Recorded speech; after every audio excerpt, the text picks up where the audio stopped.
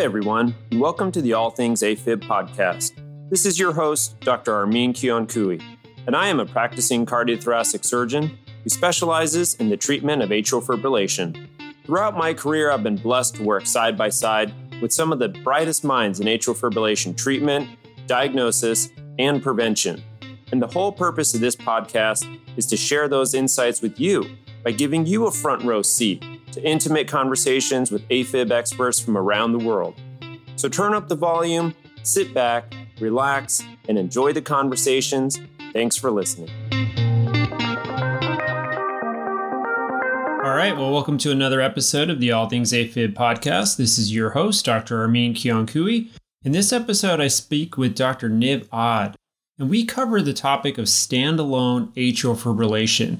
And we get into his paper that was published in 2020 that looked at off-pump standalone AFib surgery, on-pump standalone AFib surgery, and most importantly, probably the conversions from off-pump to on-pump standalone AFib surgery. We also discussed these results in terms of the LAOS 3 study and how left atrial appendage management is part of the equation in standalone AFib treatment.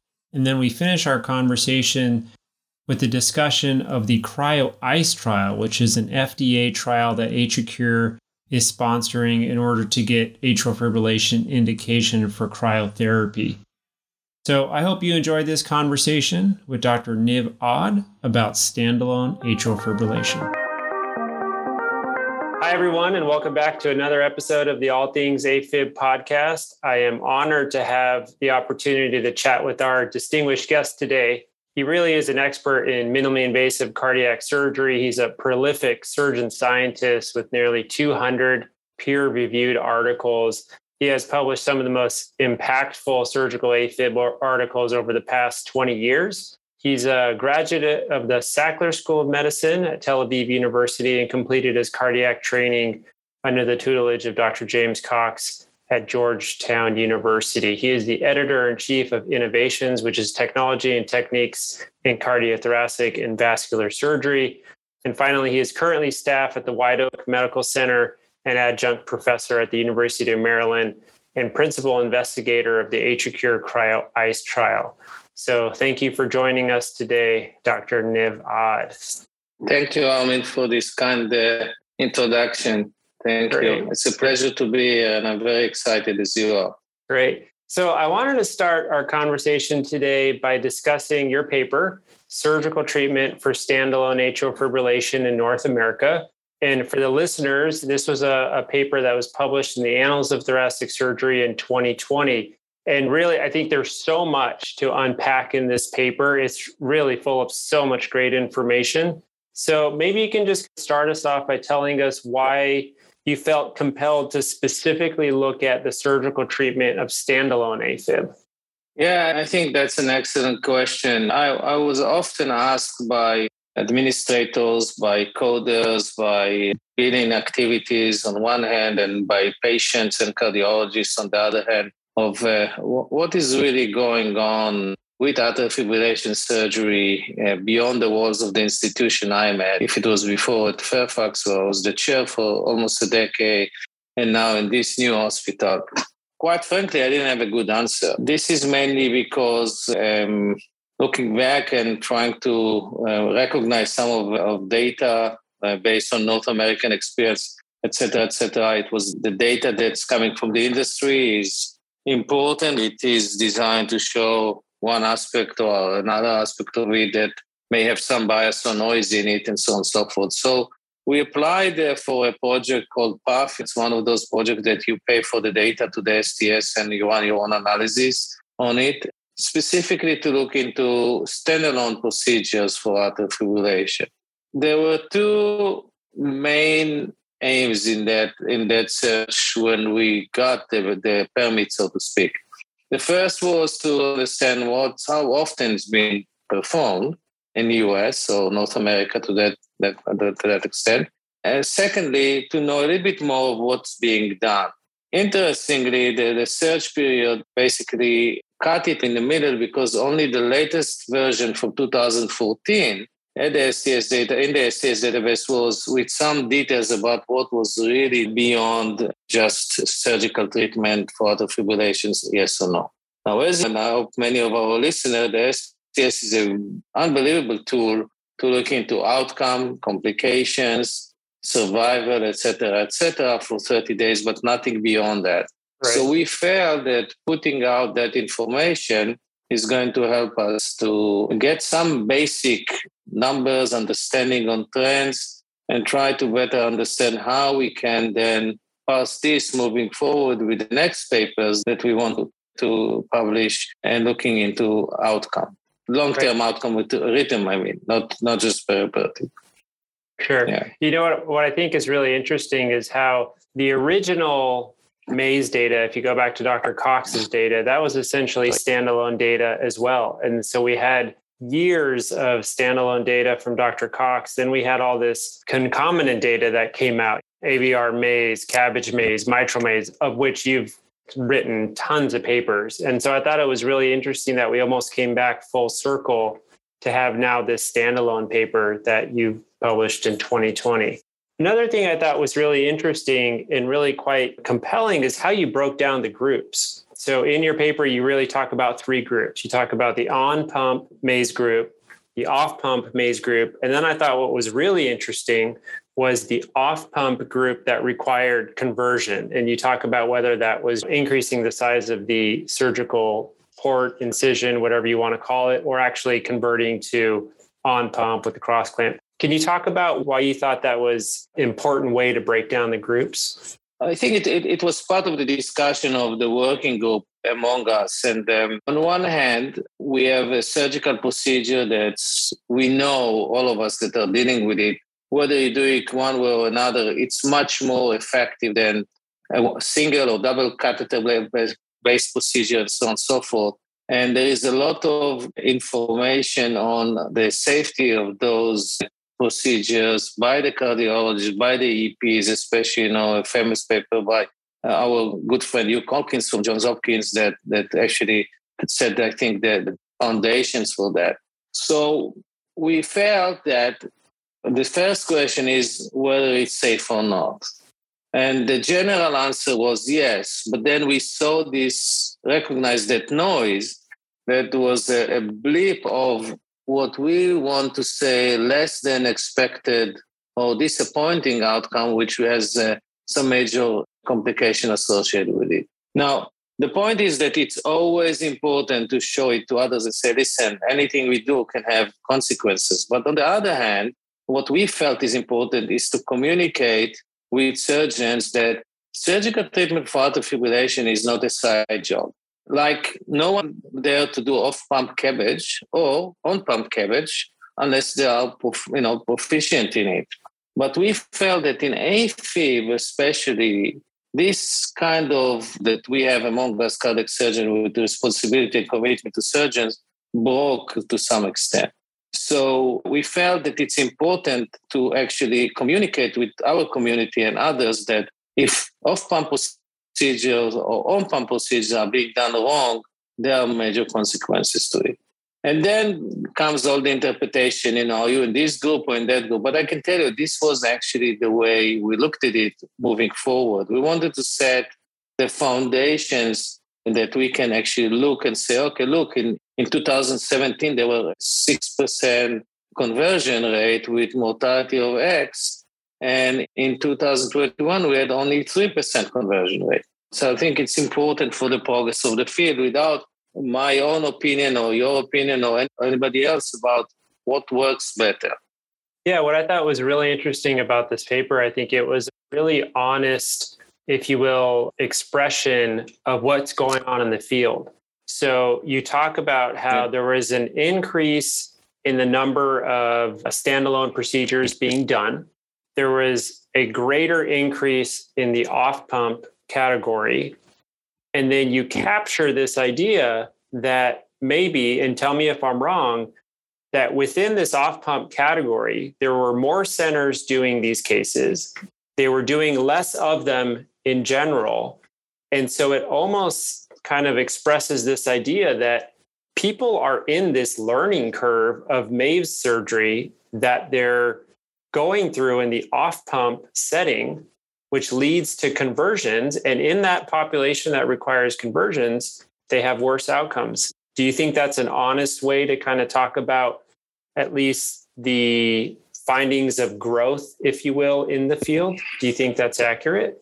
I think that's one way to look at it. And that's a really very important description of it. I really agree with everything you said. But there is another point here that we couldn't actually pinpoint and communicate the findings in a better way is, for instance, how come that, let's say, over a period of a study, when you have 1,400 procedures being done every year and about 80% or more off pump, how come the conversion rate incidence didn't change? If anything, maybe even increased. And the only interpretation, and I wrote it in a very careful way, and the conclusion is that because of that phenomena, I believe that many surgeons started the procedure, had a complication, and abandoned it. So the growth that we have is not like in your center that's considered to be one of the premier centers in the world, because you're doing it all the time. And you learn and you evolve with your technique. So your chances to have a conversion now compared to 5 years ago diminish in several tenfold. So I think that the other important point here is to show, okay, you rush into it, you're not prepared, you have a major complication, you'll never do it again. So basically you hurt the entire field because we don't have the growth, the natural growth of procedures. As we say, well, the learning curve is something of the past. So every time we have new centers, and the learning curve is kind of a constant. It's there all the time. Right. And this is something I'm really bothered about. Yeah, definitely. And I was wondering how that was playing out in the numbers as well, because you talk about how before there were about 100 of these standalone AFibs surgeries happening in each center. And even though there was this growth, that number has dropped down to 60 procedures being done per center. Do you think that occurred precisely because of what you said? There were surgeons who were doing on pump and then tried an off pump and had an untoward complication and then stopped doing it? Or what do you think led to that decline? Well, I don't know the answer, but based on the experience we have talking with our colleagues all the time, we know that flow of younger surgeons that are trying to capture volume when they're in their own centers, and they're less experienced than you and I, although you are a very young surgeon, but very experienced. And things, I think, are a combination of stuff. The other thing is that I'm doing, as opposed to what you do on the basis, although I do what you guys do also, but what I'm mainly doing is the on-pump minimally invasive procedure is becoming less of a mainstream and an outlier now, and not so many know how to do it. So if my centers was doing, more of these before, now I'm doing less of those before because of all sorts of myths and other aspects that are important of the evolution of the collaboration with the electrophysiologists, and there are some perception about that what I do is not a collaboration versus what others are doing, and so on and so forth. So I think it's a combination of all kind of things, and also the push by the industry to open new centers, new accounts. But when you say this way, it may reflect bad on the industry. That's not what I mean. It means that the industry is doing a great job in educating physicians, and by so doing, they basically give them the tool to open a new account, which is in the beginning of the learning curve. And I think it's a combination, it's a process, it's an evolution of where we are. Sure. I found at least one thing reassuring between all the patient cohorts, which was this thing that we've all been battling for a long time, in kind of this common perception among either referring docs or people who don't quite understand, is that at least across the groups, there was only about a 1.5% to 2% rate of new pacemaker placement. And I thought that was so important to put in the paper, because it says, look, and again, doing the maze procedure, or I should say surgical ablation, does not inherently cause heart block, does not inherently require somebody to need a permanent pacemaker. I thought that was really nicely pointed out in the paper. I agree. So I know that take this thing very seriously. So message number one is pacemakers. I think that's if you know how to do the procedures, and some of the publication, we know the procedure was not done properly, whether it's off pump or on pump, as you alluded to. So if you do it appropriately, and you know what you're dealing with, the rate is very low. Off pump procedure are extremely safe if done appropriately. That's another take-home message. If you look at the numbers for those that didn't have conversion, or when that conversion can happen, but if you deal with conversion with experience, there's no reason that it's going to end up with death. Because why do we have conversion? A little hole in the appendage. So in the beginning of the experience, some surgeons that are not experienced lost patients for that. It doesn't happen anymore. So it's extremely safe.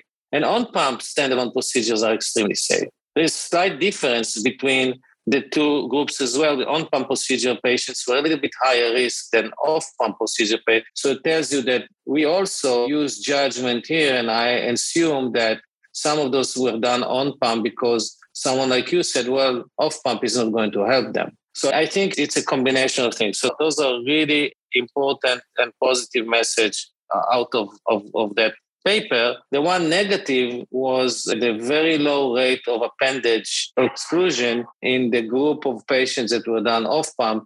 But we know that this is, since the paper was published and now with Laos and others, it's a point of emphasis to all of us. So I think this is again important to show that in 2020 or 2017 data, only 50% were appendage occluded or so. And in 2021, it's already 80.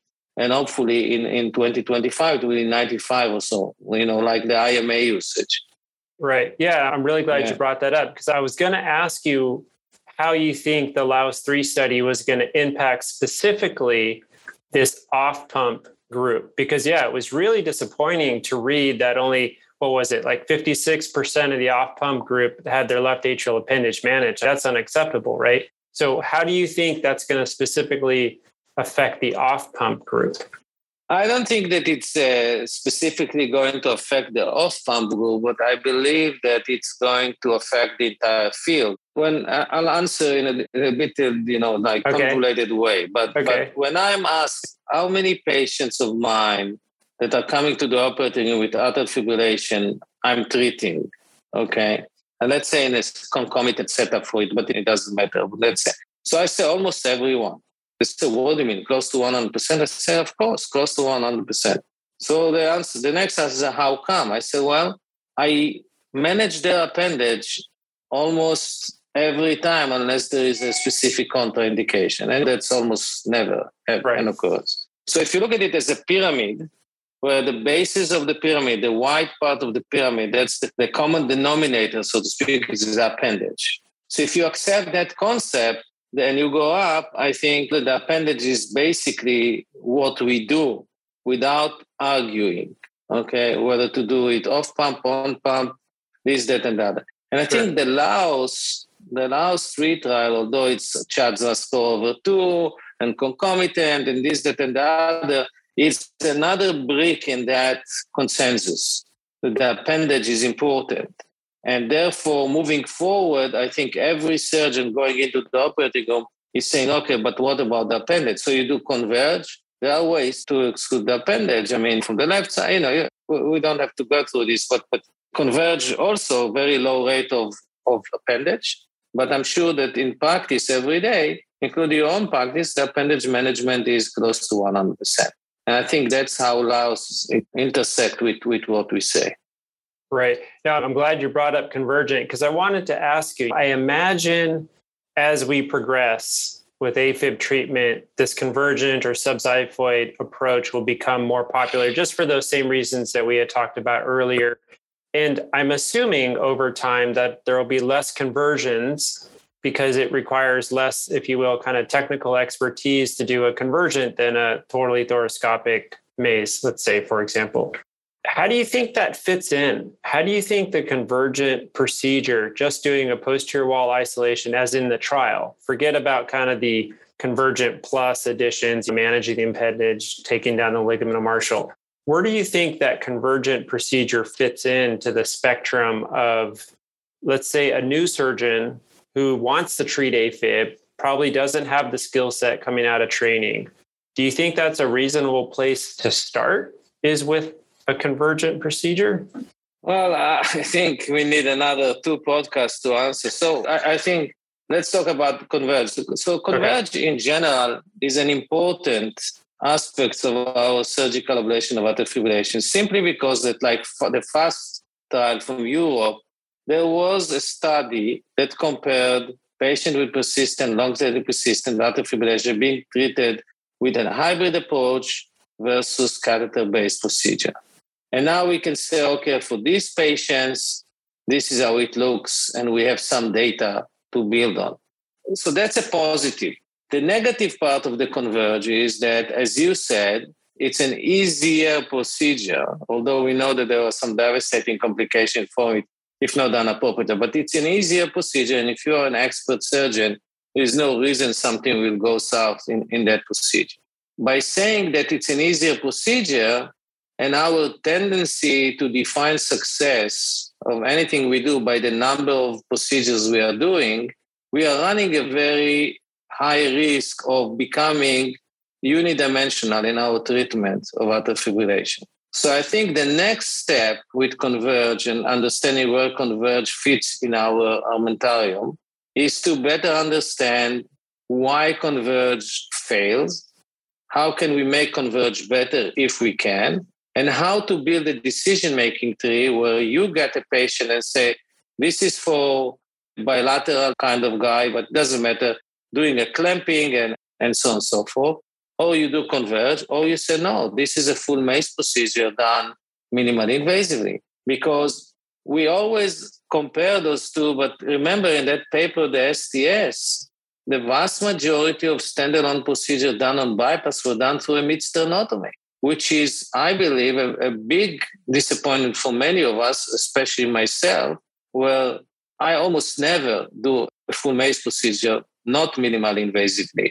There are a few instances that it was done, and most of the time the reason is that patients are so tired of AFib that 5-6 ablation, and all they want is something that is fancy, most forward, so to speak, with good results. So they ask for mid-sternotomy. I have a few examples of that. But the point is that I think with all the hype around Converge and all the push of how to do it and all those kind of things, we have to be really, really careful to maintain what we have, and which is the patient's interest, to be able to offer them something nobody else can offer them, which is cure from atrial fibrillation, whether you do it, but you have to keep these 3 options alive. So I think it's on all of us to better understand the procedure. Right. What I'm hoping for personally is that at least Convergent introduces surgeons to this idea of treating atrial fibrillation seriously. And maybe it acts as a trigger for them to do more open concomitant cases, and then to ultimately take that practice curve, learning curve, progression, if you will, to become a more serious AFib surgeon, and then ultimately treat more atrial fibrillation. We've been talking about standalone, but we also know there's a huge deficit of treating atrial fibrillation in the CABG patient, in the AVR patient. It's a little bit better in the mitral patient, but I'm also hoping that the convergent procedure can at least start to entice or introduce people into better treating atrial fibrillation in the open setting as well. I agree with everything you say. And the point is that the most important aspect of how we define an outcome of a procedure should be actually push for elimination of the 30 days outcome from AFib surgery. I think it's going to give us, imagine that patency rate was judged only by 30 days outcome for CABG versus PCI. Nobody would do CABGs anymore. Right. But we know that when you go to the 2nd, 3rd, and definitely the 5th year, this is where you start to see the definition. So that's one thing I want to see. The second thing I want to see is, even if you do a full MACE procedure, don't look at it as the only solution you're offering to the patient. Patients that fail should go to the cath lab for the EP lab to see why they failed. They didn't fail because they have atrial fibrillation for 6 years. They fail because patients with longer duration of atrial fibrillation have a most challenging substrate, and applying lesion is more difficult, especially consistent lesions. So I think we have to start to think this way about how we move the field forward. Just give you one, I know we need to jump to the other one, but one story. Why did I start my huge database? We did 117 cases, and we wanted to look at the six months results. This is when we started Fairfax. This was the first 117 cases. I remember the number. And we had within the blanking period, we had about 24% of any event that you see once or one way or another. And some patients remained with a so-called persistent event. So when you ask yourself how many of these patients were cardioverted, okay, the answer was amazing. I thought all of them were cardioverted, but only less than 20% of them were cardioverted. When you go to the EP patient with a catheter-based procedure that have a recurrence that is more persistent at 3 months, 100% of them are being cardioverted. So there's a separation of, it's a MACE procedure in a CABG patient. If he's back in AFib, it's not as interesting if you had the non-procedure. So we'll never take you back to the EP lab. And I think that's another step moving forward.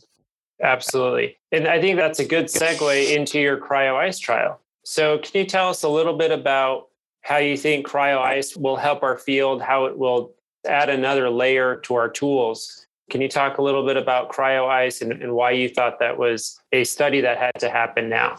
Well, first, it's an FDA trial, so it's being basically designed to approve the cryo platform that's specific for that and make sure that it's indicated for atrial fibrillation, a concomitant setup. What does it mean indicated for our listener? Today, the cryo platforms we are using from two companies, it doesn't matter, it's the same indication. It's tissue ablation or cardiac ablation, but not specifically to treat atrial fibrillation. There's this huge ramification when we go out to train, huge ramification when we go out to educate, huge ramification when we want to highlight the importance of how to treat atrial fibrillation in the setting of coronary disease, which for our listener, if you look at the Medicare data, not at the STS data, it's less than 20%. Less than 20% of patients with atrial fibrillation come from CABG having surgical ablation. The STS is a little better, but it's mid-20s, only mid-20s. So I think that's the one aspect of it. The second aspect of it, that we will be able in a very controlled trial that's being done prospectively and so on and so forth to show that the addition of the cryo machine ablation and so on and so forth to any concomitant procedure is not going to be associated with increased morbidity related to the index procedure. Meaning that if you do a mitral valve, we do a mitral valve maze, you have that. And I think the other aspects that we are going to find out is, which we felt very important, is right now it's pretty much an open field. I freeze for 1.5 minutes, you freeze for 3 minutes, the other one freezes for 5 minutes, almost like the same way with the amp. I do 10 times, you do 2 times, and so on and so forth. We have basically under control trial, we have the setup of what we think is going to work, which is 3 minutes on the left, 2 minutes on the right. And this can be like, a building stone. So now to see, you can come on and build on it and compare it to something else. Is it better or not? So I think those three aspects are very important. The other aspect that's very important is that we don't have only academic centers in the trial. We don't have like partner stuff. We don't have those big giant academic centers. We have big giant academic center, but we have small centers like mine and yours that are taking part of it, and Mark Gerdish and others that are very active in it. So we are going to basically have a picture reflecting what's being done in America today for concomitant procedures in various levels of surgeon centers and so on and so forth. Right. One thing that I think is super important that you pointed out was the indication for atrial fibrillation, because it seems like, we've all taught these courses. It seems like there is a gap in education, whether it's your resident who just finished training, the junior surgeon, even some of the seasoned surgeons out there in the field. There is this gap of why do we treat AFib? How do we appropriately treat atrial fibrillation? What tools are available to treat it? And what are the results? Even though we have all this data saying it's undertreated, and we have some studies that came out recently that tell us that managing left atrial appendage, things like this are super important, there does seem to be this gap in knowledge. And I think getting that indication with these specific approaches, if you will, with cryo, will help us get out there and educate more and more, and hopefully just make the whole field more aware and more comfortable with treating atrial fibrillation. Do you have a sense of when you may finish enrollment and when we could possibly see results from this trial? Yeah, I have a sense. I think we are fairly close. Probably within the next 6 months, we'll finish enrollment. Depends on the interim analysis. Like all studies, the COVID really hurt us with enrollment. But now we are enrolling in a pretty good pace. Okay. So we hope to finish enrollment. We are close to about 70%. We are moving along. We put you on, as you know, a few weeks ago. So you and some other two new centers that are about to start enrolling, I think, will help us tremendously in this. And we will be able to finish enrollment. And then obviously we need all patients to be followed for a year before we embark with final results. So fairly shortly, we will have some type of information about it. Gotcha. So we're hoping maybe, I guess, fourth quarter of 2022 or first quarter of 2023. Maybe that's something we could all be looking forward to. Yeah, I think if you enroll the last patient, let's say during the second quarter of this coming year, 2022, then next AATS the one in 23, we will be able to present the data or something like that. But you know how it goes. It's an FDA trial, it's adjudicated and all those kind of things. But I think we'll have some good sense of what's going on. I can tell you so far what we see from the reports of the DSMB and the CC. It's going fairly well, and safety is definitely within what we were expecting. That's wonderful. Well, I'm sure we're all going to be looking forward to those results. Is there anything else you'd like to touch on? We touched on the standalone, we touched on the cryo-ice. Is there anything else you'd like our listeners to hear from you specifically before we finish up this session? One thing, going back to the science of atrial fibrillation or the clinical aspect, I think that the Laos 3 trial taught us that the appendage is important, but it also taught us that the appendage is not enough.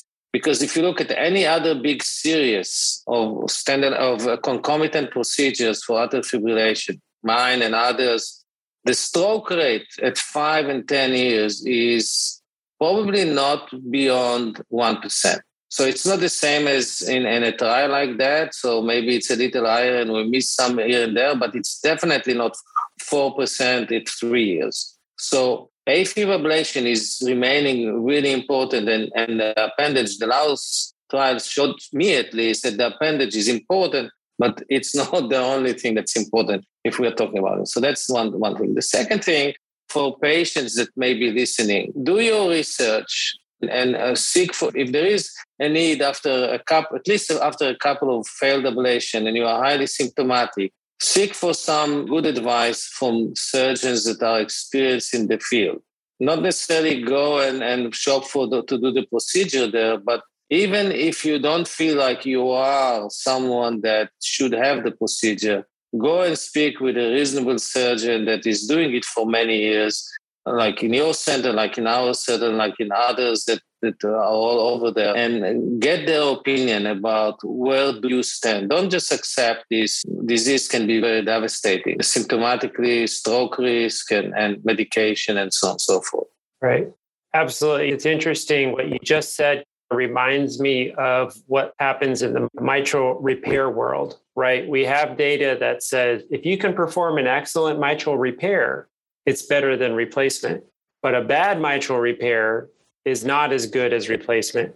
I find we're almost in that same space with atrial fibrillation. Surgeons who can treat atrial fibrillation appropriately, they can provide a really effective treatment for atrial fibrillation. If you end up going to a surgeon who's not experienced, who has conversions, who has complications, then you don't get the result that you're looking for. Kind of very similar to that mitral repair, mitral replacement population. Yeah, I think that's absolutely the point. I can see it almost in every aspect of atrial fibrillation surgery. I'll never take a patient, to surgery if I don't truly believe that based on my experience, I can help the patient. Again, this is a procedure that is provided to the patient to improve their quality of life and reduce the risk of devastating complication in the future. But that's not an imminent threat right this moment when they see it's not a left main disease or severe mitral insufficiency with low EF, low ejection fraction, and so on and so forth. So our responsibility to give patients good advice is really important. So when I tell a patient, listen, if I were you, I wouldn't do the procedure. I wouldn't have the procedure, not mine and not that one or not the others and so on and so forth. I think that's an important message to patient. And at the end of the day, they will benefit from this advice because they can then maybe decide to have a Watchman and a AV nodal ablation. Right. And I think though they didn't think so. So we have this responsibility, I think. And patients should not be shy of coming to us to get this kind of advice. Right. And I think it goes back to something you said earlier, which I thought was very keen, which was we shouldn't be judged on our success of atrial fibrillation by how many procedures we do, but rather the quality of the procedure and the outcome for the patient. So at the end of the day, it's about going to a surgeon who's experienced, but also has the outcomes to back up that surgical volume. So absolutely. Thank you so much for your time today. That was a wonderful conversation. I'm sure we're going to do another episode before your cryo-ICE results come out. But until that time, I really hope we can do this again. Okay. Thank you, Armin. It was great to be with you. As usual, you show how much you know about the field. I know you're an excellent AFib surgeon as well. I watched you operating, and it was a real pleasure of mine. And good luck with our podcasts, and it's really important. And I feel honored to be your guest today. Great. Thank you, Dr. Odd. Thank you so much. See you. Bye-bye. All right. Well, thanks again for listening to another episode of the All Things AFib podcast. I hope you enjoyed this episode. Remember, you can catch more content at our website, allthingsafib.com, and check out our Twitter feed at allthingsafib. So thanks again for listening, and until next time, stay regular, my friends. And now time for the obligatory disclaimer. All content on allthingsafib.com, including podcast and blog conversations, are meant for informational purposes only and is not intended as medical care, and no doctor-patient relationship is formed. If you have a medical condition, you should seek out a medical professional for consultation. Any use of information from allthingsafib.com or its associated content is at the user's own risk.